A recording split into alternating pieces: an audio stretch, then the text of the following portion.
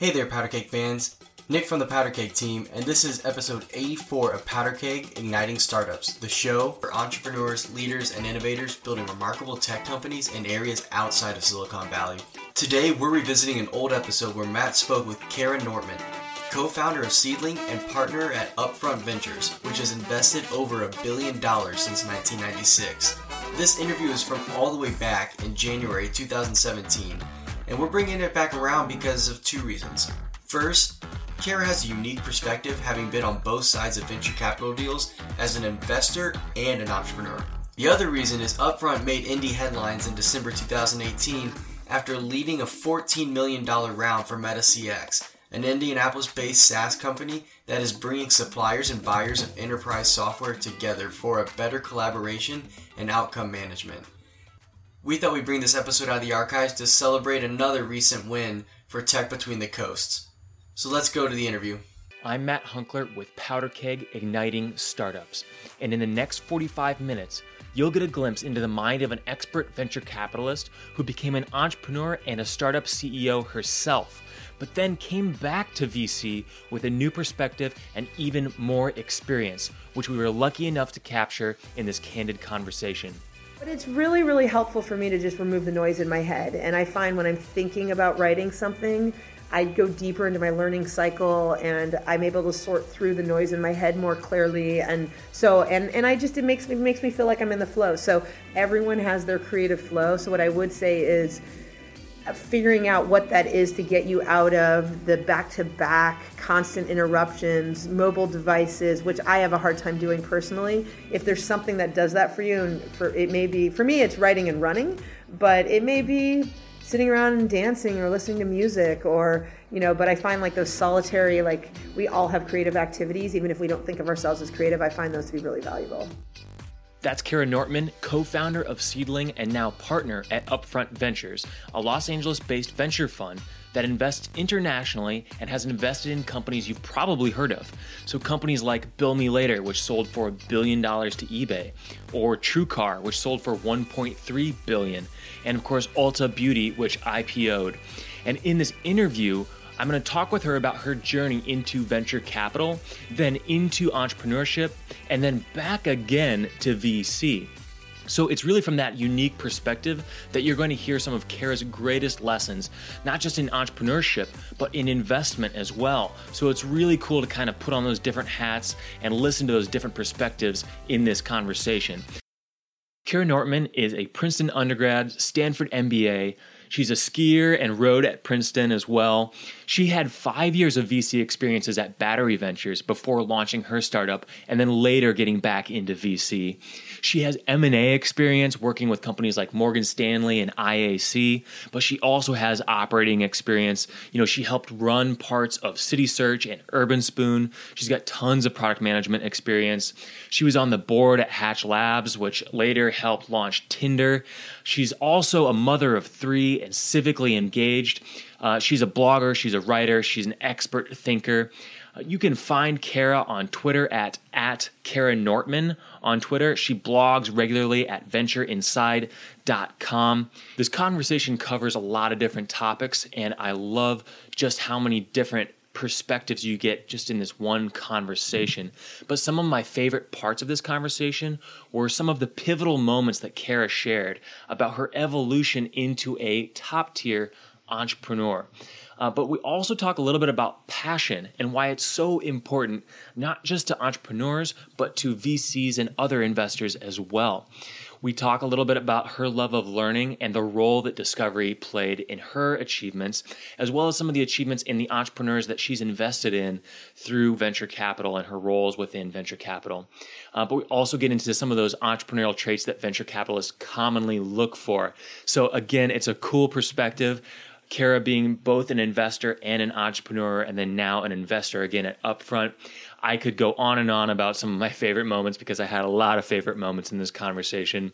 Here's serial investor, entrepreneur, mom, blogger, expert, thought leader, Kara Nortman.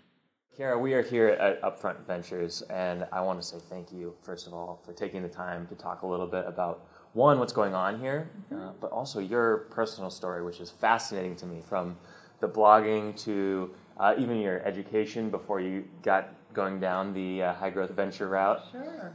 And I was wondering if maybe you could take us back to the early days of your very first inklings of entrepreneurial tendencies. Yeah, it's funny.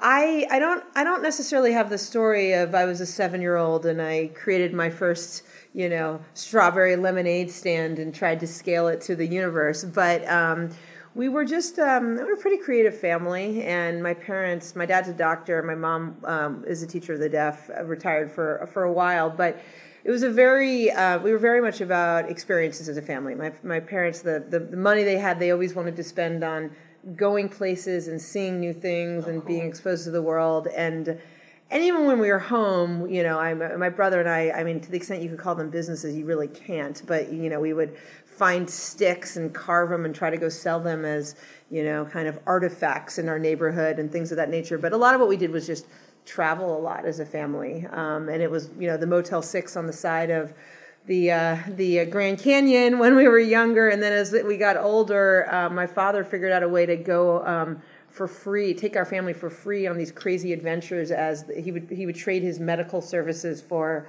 the adventure. Way. So we went to Leningrad back when it was Leningrad, and all over the place. And then and my grandmother was a demographer, so she traveled the world to countries that a lot of people did not have access to, and so took me to China in '86 when I was a small child, and Indonesia, and places where I was a redhead back then. People had never seen anyone who looked like me. So, now, at the risk of sounding ignorant, what does a demographer do exactly? Oh, a demographer is somebody who basically studies population growth and tries to be helpful to countries in figuring out how to manage their population growth. So, interesting. She was in Iran and China and Mexico, and at times when other people weren't. So yeah. I think that kind of exposed me to just this love of discovery and realizing there was so much out there beyond, beyond like this little myopic world that we live in. And to some extent, tech is like that for me. It's just sort of constantly digging past any one of our individual limitations of how we see the world to kind of conceive of the impossible and where the impossible becomes the possible. And then I got also a little bit of exposure. My uncle was, graduated from high school young, went to Caltech. His best friend was a guy named Vint Cerf, who is, one of the fathers of the internet. So I think he invented TCP protocol. Wow. And then my uncle went up and worked on his DARPA project at Stanford, which, became sort of the underpinnings for the internet. So yeah. I had exposure and I heard about it. We were down here in Los Angeles, but, I heard a lot about evil VCs and, kind of commercializing this stuff. So when I finally got out into the work world, I was just always really interested in, by the way, he found some good ones too. We ended up building, all evil. No, it was, yeah, they weren't all evil. You saw some potential there for I know, it was a little bit like we hid from him that I was a VC for a while because he had a bad early experience, but instructs a lot of kind of my understanding of the entrepreneurial mentality, I guess. Cool. But anyway, and then he went off to build a company that he took public. And anyway, I was just thought from afar what he did was pretty interesting. Did you absorb a lot of what was going on while that company was being built? Again, we lived in different cities, so I just kind of heard the stories and was intrigued. And when I had my first job out of college, they said, "What are you interested in?" And I said, and everyone else was interested in the industries where you could make money really fast. And I said, technology, telecom. He did more telecom-y stuff. And they said, "Great, take the new woman and stick her in that new group called telecom." And so that's honestly, in a lot of ways, how I ended up kind of getting my foot in the door straight out of college. Really? Yeah. Interesting. So in that first role in the telecom department, what were your day-to-day tasks? Yeah. Well, I wasn't really in a telecom department. So straight out of college, I went and worked at Morgan Stanley in what was then their private equity group. It was called Merchant Banking. And again, it was sort of like telecom was kind of a newish industry. It had been dominated by all the regional Bell companies and AT&T for years and years and was highly regulated. And I graduated college in 97, and there was this big deregulation act that came out in 96 that allowed, kind of basically the infrastructure to be unbundled and new companies, which were then called CLECs, to start. And so, long story short, I was involved in sort of building business plans and looking at new models around how to first deliver voice and then deliver data to small business, to consumer, et cetera. So, a lot of what I did ended up being more industry-oriented and research-oriented than that group was accustomed to. So I started reading books called like Optical Engineering for Non-Optical Engineers and things like that. And I just found that I really, really was the financial engineering piece of it was like a wonderful skill set to have. But what I was most interested in was, what is this DSL thing? Which, sounds crazy now, but it was the cutting edge technology back then. And, what are IP switches versus circuit switches, and when are they going to be deployed? And what is this going to mean for, this like 100-year-old copper infrastructure sitting in place? So that was the stuff, like that's where the innovation to a large extent was going on back then, which was almost 20 years ago, which to some extent is why now is such a fun time, because it's all stuff we can touch and feel, and it's like we've risen, you can rise up the stack and actually really, invest in companies and build companies that change like these massive end markets now, whereas then it was the infrastructure. Yeah, that makes a lot of sense. I have a mentor of mine, actually the last funded startup I worked at was founded by Scott Jones, who's the guy who invented voicemail. Oh. And so he talks a lot about the early days, where he was basically locking himself in a room and people were sliding pizzas under the door to him and his team, and he was just kind of immersing himself, much the same way it sounds like you were, optical engineering for non-optical engineers. Yeah. Were you pulling a lot of late nights and working around the clock at Morgan Stanley? Yeah, there were some nights that weren't even nights. Yeah, sure. So and then I always did. I found that when I love to learn, as many of us do, and I love to learn when there's a goal in sight, and so I did.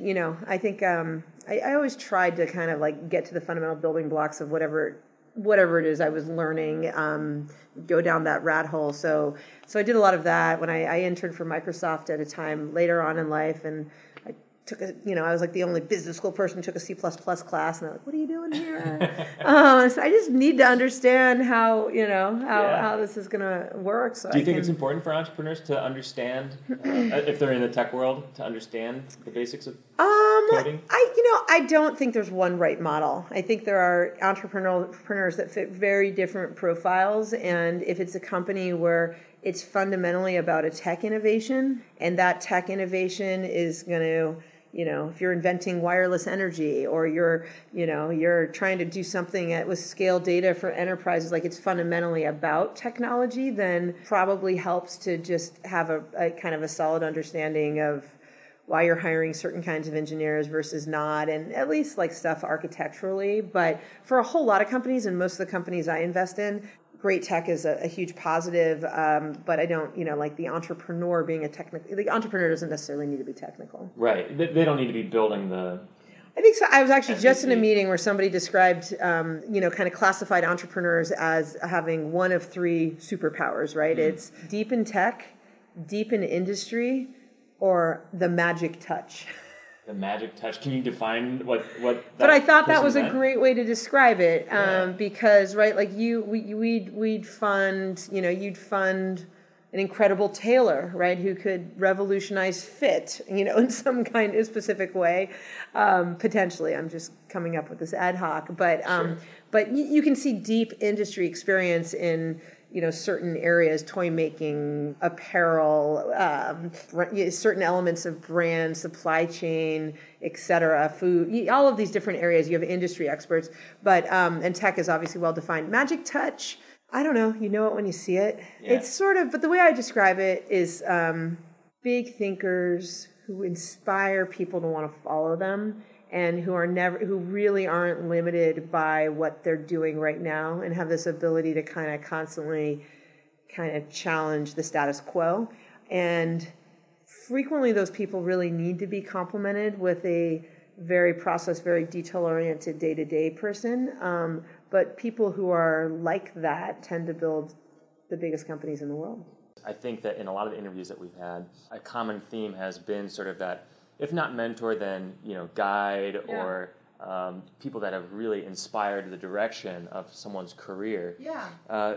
In those early days and some of those first roles that you were in, did you find some people that you were kind of like, hey, I'd kind of like to be like this person someday, or someone that took you under their wing? I would say for sure. I had mentors. I had wonderful mentors at every role I've ever had, and I still, in a strange way, feel like even, almost 20 years into my career now, I more actively look for mentors now than I did, kind of back then, because I think you're just more deliberate and overt and Sure. understand your limitations more so, and ways in the last few years I've probably grown more professionally than I have at any other point in my life. But yeah, for sure. I mean, everywhere I worked, I had a mentor. I didn't always have a role model. There just weren't that many women to look at, I guess, back then. But and there have been so many now that have emerged over the last 10 or 15 years, and there certainly were. I mean, I was fortunate enough to spend time with a woman MD at Morgan Stanley. It was the first female partner Morgan Stanley ever had. But I always had wonderful people who beat me up and supported me and, and those sorts of things. And then when I got to IAC, I had a wonderful female colleague who was a mentor to me as well. And again, always the person I reported into, I think, was somebody it was always somebody I really respected. I mean, maybe not always, but for the most part, somebody I really respected. Sure. So everyone has, two sides of the coin. Yeah. But I've worked with and for some excellent people, and I still do, and I still learn every day from my partners in ways that continue to challenge me to be better and think about kind of the way we make decisions and spend our time and kind of why we do all this stuff. Yeah. Can you talk to me about that IAC mentor and maybe even how you got the role at IAC? Because we talked a little bit about that before we turned the mics on. The way I got the role at IAC was a departure from the way I got every other role in my career. So I was working at Battery Ventures at the time, though I was working remotely for Battery. I had met my now husband, and they were kind enough to support me moving to New York City, even though I was working out of the Bay Area office. And I'd always wanted to get into an operating role and had nearly joined an operating company a couple times, and it was just, I just wanted to do, and it was kind of sitting heavy on me. And it's literally the only headhunter call I've ever taken then to now that actually led to going and meeting with a company. And I went in and I met with the vice chairman, who ended up becoming my boss and very much a mentor, and taught me so much about deals and structuring and negotiations. But anyway, I went in and I sat with him, and we had a 15-minute interview. He was clearly done with the interview, and I was very concerned because he didn't ask me any substantive questions. And I said to him, you didn't really, grill me on my background or any details, et cetera. This is a job that requires a lot of intense skill sets, and I just want to make sure you're comfortable. And he said, oh, yeah, I just, the recruiter sent me your blog, and so I read it, and I know how you think, and was very satisfied with the way you think. I wanted to make sure he basically said, I want to make sure you're not a sociopath. And then he said, I'm going to introduce you to the other folks in, kind of what IAC was called the Office of the Chairman. And if that goes well, I think we're going to be able to do something. And yeah, it's an interesting story, I guess, because back then not that many people had blogs. This was 2006 that I was interviewing. Yeah. And I started blogging when I was at Battery as a senior associate, kind of because nobody else really wanted to, and we sort of felt like it was a good idea, and I'd always kept a journal since I was 7 or 8 years old, so I started doing it, and it kind of changed the course of my career. That's great. Do you think that's an important habit, the journaling, whether it's online or private? I think for me it is. I stopped doing it because IAC forced me to shut it down at the time because it was doing it publicly. Yeah, and actually I write letters all the time. I write a letter every year to my kids on their birthday. I write if I have a very meaningful experience. I mostly now write letters to my kids. But yeah, I guess what I'd say is so I had to shut it down, and I've just restarted blogging in the last 6 months, and it's brought me back to a place of kind of joy, and it's daunting to get back into it. And one of my partners has one of the largest blog followings around, and sort of like to think about why am I doing this, and what am I looking to get out of it? And so I've gone back into it sort of looking to get personal joy out of it. And so in that regard, it weighs on me. I haven't posted in like over a month now, and I've got a post that's almost done, but haven't gotten out. But it's really, really helpful for me to just remove the noise in my head. And I find when I'm thinking about writing something, I go deeper into my learning cycle, and I'm able to sort through the noise in my head more clearly. And so, and I just, it makes me feel like I'm in the flow. So for me, it is, I think everyone has their creative flow. So what I would say is figuring out what that is to get you out of the back-to-back constant interruptions, mobile devices, which I have a hard time doing personally. If there's something that does that for you, and it may be, for me, it's writing and running, but it may be sitting around and dancing or listening to music, or, but I find like those solitary, like we all have creative activities, even if we don't think of ourselves as creative. I find those to be really valuable. Yeah, definitely. I really enjoy reading your writing. I read some of the ones from the last 6 months in preparation for this interview. So I'm gonna have to go back into the archives, back to the early. I moved some of them over. Yeah. The moving platforms was a tricky thing, getting everything into Squarespace. But I moved some of it. Thank you. That's coming from you. That means a lot.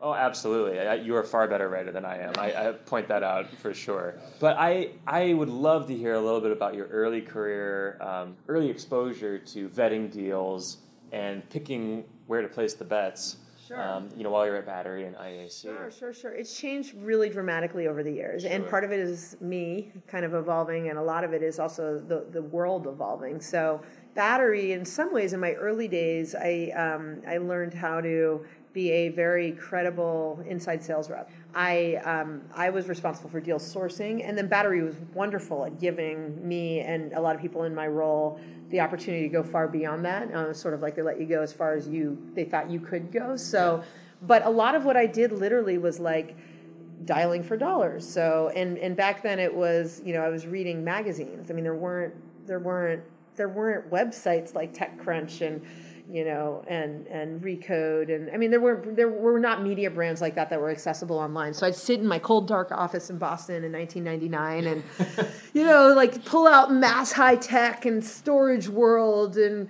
Red Herring, and I'd go through and I would I always had to be sort of interested in what the company was doing, but I'd circle the CEO's name. I'd see if they had a website, if I could figure out their email address. I'd send them A/B test different emails to get them to want to get on the phone. Sometimes I'd literally just call them up and ask for the CEO. And so to a large extent, I think just getting to companies early in that proactive way was an advantage back then. It's not anymore, right? But back then it was. And then Battery ended up giving me board seats pretty soon thereafter, and so I got a lot of experience kind of through the height of the bubble and the bust. So I joined in 99. Battery was an investor in Akamai, had went public, maybe my second month there. Wow. So I had one of those experiences as a 23-year-old kid, like, oh my, this is how it works, right?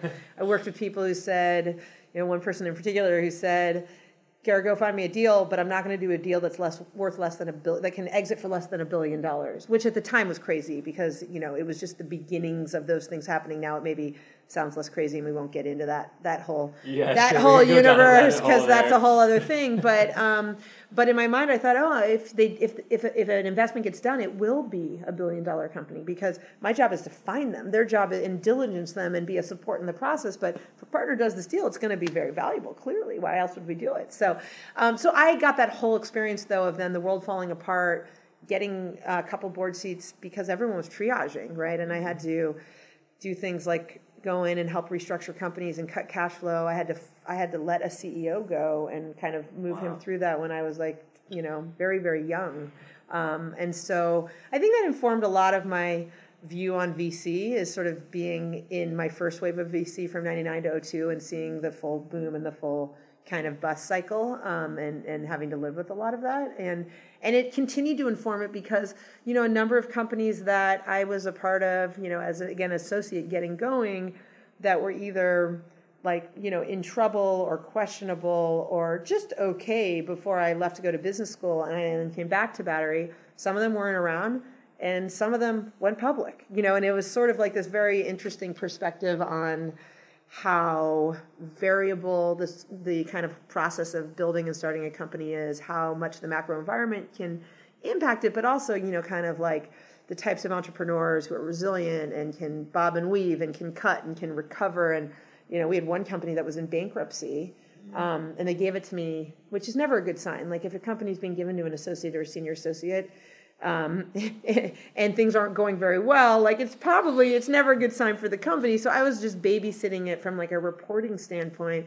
And I came back after business school, and it was one of a high growth company, and went on to become a public company, and was recently acquired. So wow, yeah, that's cool. Do you follow a lot of your past deals you're involved with? Yes and no, yes and no. Yeah. I certainly the entrepreneurs I was close to. I try to follow them, and I do.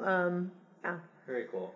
Very cool. Well, there's so many things I could ask you about. And by the way, though, venture now is like the way we do venture, and even the way I did venture at Battery after business school, very much then evolved into much more of a really be thoughtful about particular areas and build meaningful relationships and understand the psychology of entrepreneurs and the environment, and all. It became a much different thing over time, but that training I got in the early years was really helpful to all sorts of things I did later in my career, including running a sales team.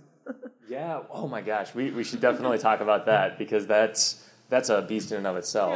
Yeah. The foundation that you got there clearly has led to a very successful career in the investment world. I would love to almost fast forward to today with what you're doing here at Upfront, because I would be sad if we didn't get a chance to talk about what you're doing now, because you're clearly very excited about it. Sure. I should say there were like 10 years in between the two investing kind of pieces where I was operating, and I started the company I co-founded, which is called Seedling, and I'm still the chairman of, and I'm very proud of, which is in the kind of revolutionizing play world, right? So toys but really experiential toys that are pretty unique, and we now sell in 20 countries around the world. So anyway, that was like a very big defining moment before I went back into VC 10 years later. Oh, absolutely, and I could probably do an entire podcast on your experience at Seedling. I would be curious to know, were there one or two things in that experience of being an operator that really helped you level up as an investor? Yeah, it's been completely instrumental to why I'm back. Instrumental, and it was very much kind of the impetus for coming back into VC has so many things to do with my experience, ranging from Mark Schuster, who's now my partner, was my board member, and through all the ups and downs of starting a company, working with him kind of exposed me to a model in a city where I was born and where my family lives, and I hadn't lived for 15 years. That was really exciting to me. But I think from like the substance of doing the VC job, so much of what we do is psychological. And I developed a real appreciation for that when I was an entrepreneur. It's sometimes it's actually relieving pressure from the entrepreneur, right? It's sort of, you're a sparring partner around product and the right financing strategy and how to fund things and when to bring in what hire. But a lot of what I learned through my experience was sort of partnering with somebody who I just had great chemistry with, and who psychologically understood what I was going through and could help relieve pressure for me personally was really instrumental in kind of helping me get around some of my worst personality traits. So so those are all things I think about. The domain experience is certainly very useful, but how can I be a great partner to my portfolio companies? Because at times, you're going to be the harshest critic to the company and the biggest cheerleader, and that honestly might happen in the same meeting. And it's not about you; it's about them, and it's about how to make them do their best work. And so those are things I definitely developed an appreciation for. Yeah, absolutely. That's really interesting. You almost get a chance to zoom in and then zoom back out with a different perspective. Yeah. Again, I believe in life.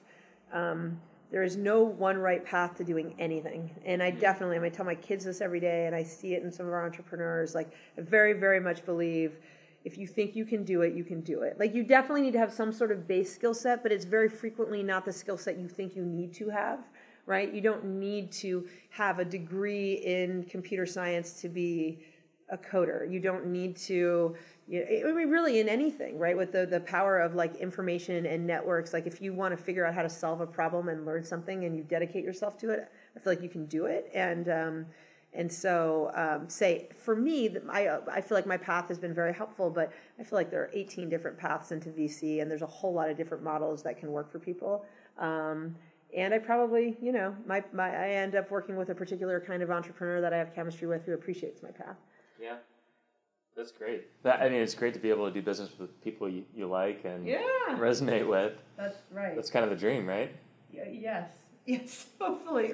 Yeah, that's, if there's one thing I've learned with each wave of kind of going in and out of investing, it's, on this wave, it's spend time with people you enjoy spending time with. And then the corollary to that, and some great advice I got from one of our kind of LA entrepreneurial heroes, a guy named Ted Meisel, who started Overture, he's a VC. He said, his advice to me when I went back into VC is he said, invest in things that you are fundamentally passionate about, not just because they're a great business. So you may see the best Bitcoin business in the world, but if you're not passionate about Bitcoin, you're going to spend the next 7 to 10 years of your life on that kind of with that company, and you're not doing anyone, a service by doing it. So that's probably, the second big thing that I really keep in mind, where I can't just love something from a business opportunity standpoint. Like I really have to be passionate about talking about it, learning about it, reading about it, talking to partners about it. Otherwise, it just feels like work. And if you're not, then it doesn't feel like work.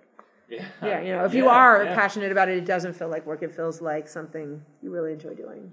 That's great. I'm really glad to hear that you're doing work that you enjoy doing. Yeah. When you're looking at these startups, and I want to make sure that we get you out of here on time. Sure. But you mentioned some of the people that were influential in the LA startups. I want to finish with that, with kind of what's going on here in LA. Sure. But in all the deals you see here at Upfront, are there 2 or 3 qualities in entrepreneurs, or even in the way that they pitch their startup, that you immediately pick up on and say, yes, this is who we want to invest in? Yeah, I mean, look, I think the qualities in the pitch kind of a little bit go hand in hand. I mean, you're looking for resilience. That's, I think, the number one, the combination of resilience and self-awareness. Yeah. Those two things together, I feel like, things are going to be hard. Things are going to go differently than you think they're going to go. And do you have that kind of personality that's going to just kind of run through them and be at your lowest of your low and pick yourself up the next day and try to figure out how that problem that yesterday felt like the world was ending? And then self-awareness is sort of, what do I need to do to make sure I can figure that out? And am I being realistic about what I'm capable of doing right this second, and where I may need to bring in others to help me? Those two things I think are important. Then there's all the other things kind of around it in terms of, all the other characteristics you look for. In a pitch, pitching is interesting because it's often your very first time you meet an entrepreneur, and often if they're in the middle of a fundraising, you don't have very long to get to know them, which is one of the reasons I always tell people, if it's a fantastic team, I'd much prefer to get to know them early, even if it's a seed round or pre-seed round, if they're a great team, because we can get to know each other over 6 months or a year, and I can get to know if what they're saying in the meeting and what they're doing outside the meeting, how those two things relate. Like, you're going to get a million things wrong in the early days of a company. So it's less about what exactly happened, and it's much more about who they are, what they thought they were going to do, what they ended up doing, and why they ended up doing it. It also just helps you understand that you're building a long-term relationship. Again, you're stuck with. I mean, one thing I think entrepreneurs don't think enough about is when you take an investor like us, where we have a board seat, you're stuck with that investor usually for 7 to 10 years. Mm-hmm. And so they should want to diligence you as much as you want to diligence them. Would you actually enjoy working with them, sort of thing? So, and then in terms of the pitches, I think a lot of things like really understanding what the business is about as quickly as possible. So what's the problem or the new opportunity you're creating? How are you doing it? And then not trying to get all information in the first meeting, but being responsive to that first meeting and understanding. Yeah. I always say, and this is something I learned when I was an entrepreneur, I would study for pitches the way I would study for a test in college. I kept, a Google Doc, and I had all of my data points around the different ways I thought about market and, this. I mean, every meeting I'd come out of, and if there was a question I felt like I didn't do as well as I'd like to do, or I needed to research some more, I'd go do it and I'd write it up. And so I'd study for it. And then the hardest thing to do is to not want to share all that information, so I always tell entrepreneurs, if you walk out of a first meeting and you've shared 50% of what you wanted to share, that's good, right? Like 100% not good, 50% good. Too much. And then a lot of it is just like not overselling what you don't know and being comfortable showing where your vulnerabilities are. A lot of what I try to figure out if I'm really excited about a company is sort of like what makes this person tick, what's their dynamic with their co-founder if they have one, because the personnel stuff is the stuff that ultimately ends up kind of being the biggest determining factor in whether a company does really well or doesn't. Not always the case, but it's definitely an important one. That's really great perspective, and I want to make sure that entrepreneurs have a chance to kind of digest that. So we'll add some notes to that and some of the blog posts that you've done in the past, so they can dive deeper into some of your thoughts on that. Thank you. And before we get you out of here on time, I was wondering if you might have one sentence of sort of why people might want to check out the LA Startup Scene. Oh yeah, totally. And I wrote a good post on this one, so I probably am not going to do it justice. But I think so. I grew up in Los Angeles, and then I lived in lots of other cities for 15 years: New York, Boston, San Francisco, Seattle for a short period of time, and they're all great, and they all have a lot to offer. But I think Los Angeles. I should say also, I came back to Los Angeles a little bit begrudgingly. Like I came back because I was pregnant with my first child, and I wanted to be near my family, who I'm really, really close to. So begrudgingly, I'd say professionally, but on a personal level, I knew that was something that was really important to me. And in my first few years back, I would say I had a little bit of a chip on my shoulder, and I was, would periodically come home to my husband, and I'd say, maybe I should think about taking this job up in the Bay Area, and super interesting, and crazy. We have a newborn, and I was being crazy. And over time, I've gotten to a place where I feel so proud of kind of the opportunity we have, the things we're doing here in Los Angeles, and the uniqueness of the experience that now I feel sometimes like my Bay Area friends are jealous that we're down here in LA. But I would say it's a combination of things. We're the largest economy in terms of like kind of city. We have the largest. We're very large for a lot of end markets that are fundamentally being changed by technology right now, right? So largest contiguous port in the Western Hemisphere. So anything to do with logistics, shipping, et cetera. Automotive capital of the world. We pass New York as the I don't know if they tell us the fashion capital, but we have more fashion jobs in Los Angeles in the last couple of years. We surpassed the number of fashion jobs in New York. So wow, I didn't even realize. So fashion and apparel is huge here. We have a ton of we have aerospace and defense. We have a ton of toy, consumer product. We obviously have kind of we're the world's creative capital. 1 in 7 professionals here consider themselves a creative professional. So in a world of storytelling and brand building and content and media, which is not just a part of like the pure digital media, like I'm going to consume video over new platform play, but it's a core piece of anyone who's trying to build a product that touches an end user, particularly consumers, but in some cases even businesses or small businesses. So we've got that going for us. We've got a huge number. We graduate more engineering students every year than any region in the United States. Wow. Historically, we've lost a lot of them to other parts of the country, but we graduate. I think it's 11,000 engineering undergrads every year, and so our goal is to train them and keep them, et cetera. And then I was going to say a lot of marketplace businesses, which is, kind of an interesting moment of innovation, obviously, in that particular part of the universe, start here or come here as one of their first markets because we have such a tremendous amount of ethnic diversity, geographic diversity. LA, Orange County is sort of like 10 cities in other parts of the country. So you can build a really, really big business here in the greater Los Angeles area. We have a fantastic mayor who's really focused on, kind of various different data initiatives and bringing the tech community together and incentives and things of that nature. And I'd say and then some of the softer side stuff. As a city, we come together in a way that's very supportive. We root for all of our big companies to win, and that feels good. It feels like LA as a city is trying to prove something. Yeah. We have incredible weather. I've noticed that. Yeah, we have. It's a wonderful lifestyle. It was -5 when I left Indianapolis 2 days ago.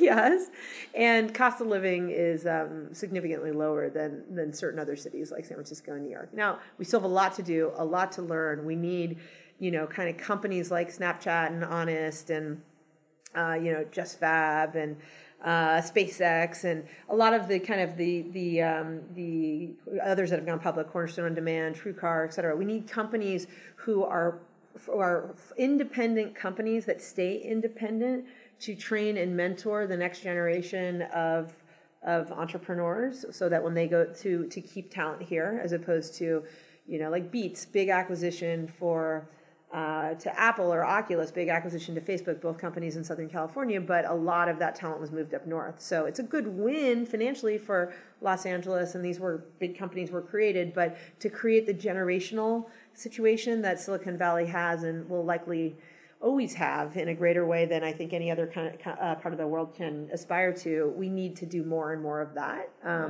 And we just need more experience, more mentorship. We need more what I think it's my partner Mark or Fred Wilson calls recycled capital. Yeah. It's still not easy to get, kind of your earliest round. The irony is that we have a lot of wealth in Southern California. So you do find companies that just they raise from family offices and private individuals and Hollywood and those sorts of things. You just have to make sure when you do that, you structure it in a way where the VCs can come in the right way down the road. But yeah, we need all of those things, but it's really a wonderful time and place to be here in Los Angeles, and we're thrilled that lots of Bay Area VCs are investing and coming down and spending time down here, and we've got a really wonderful crop of entrepreneurs. I'm very impressed by the caliber of entrepreneurs I've met out here, and I'm impressed by the people who are sort of the leaders in the community like yourself that are involved and care, whether or not there's monetary outcome, in the immediate future. It's really great to see, and I want to acknowledge you for taking the time to do this interview. Absolutely. And continue to share what you're learning along the way. No, thank you for capturing other parts of America. So please come to Los Angeles. We have lots of companies that relocate here for all the reasons I mentioned, but thanks for highlighting us down here in the provincial parts of Los Angeles. We're sitting in Santa Monica, so. Yeah, Santa Monica. It's great. Yeah. It's great to be here. Thank you, Kara. Wonderful. All right, Matt, thank you so much. Yeah. Thanks for having me. Of course. Thank you. That's it for today's episode of Powder Keg Igniting Startups, but I have a couple of other things I just want to remind you about. First off, you can follow Kara Nortman. Make sure you give her a follow on Twitter, hit her up, say thanks, let her know what you liked about the interview, maybe ask her some follow-up questions if you have any. And again, her Twitter handle is @Kara Nortman on Twitter. And then, of course, she is an active and avid blogger on her blog at ventureinside.com. Make sure you give her a follow there. Really, really awesome thought leader, and I love the insights that she shared here in today's conversation. We talked about a lot, so I just want to remind you can get all of the show notes and the full transcript on our website at powderkeg.co. Thanks again for listening to today's episode. If you have any thoughts or feedbacks on the conversation with Kara, let us know in the comments because we'd love to hear your thoughts. And as always, to be among the first to hear the stories about entrepreneurs, investors, and other tech leaders outside of Silicon Valley, subscribe to us on iTunes at powderkeg.com/iTunes. We'll catch you next time on Powder Keg Igniting Startups.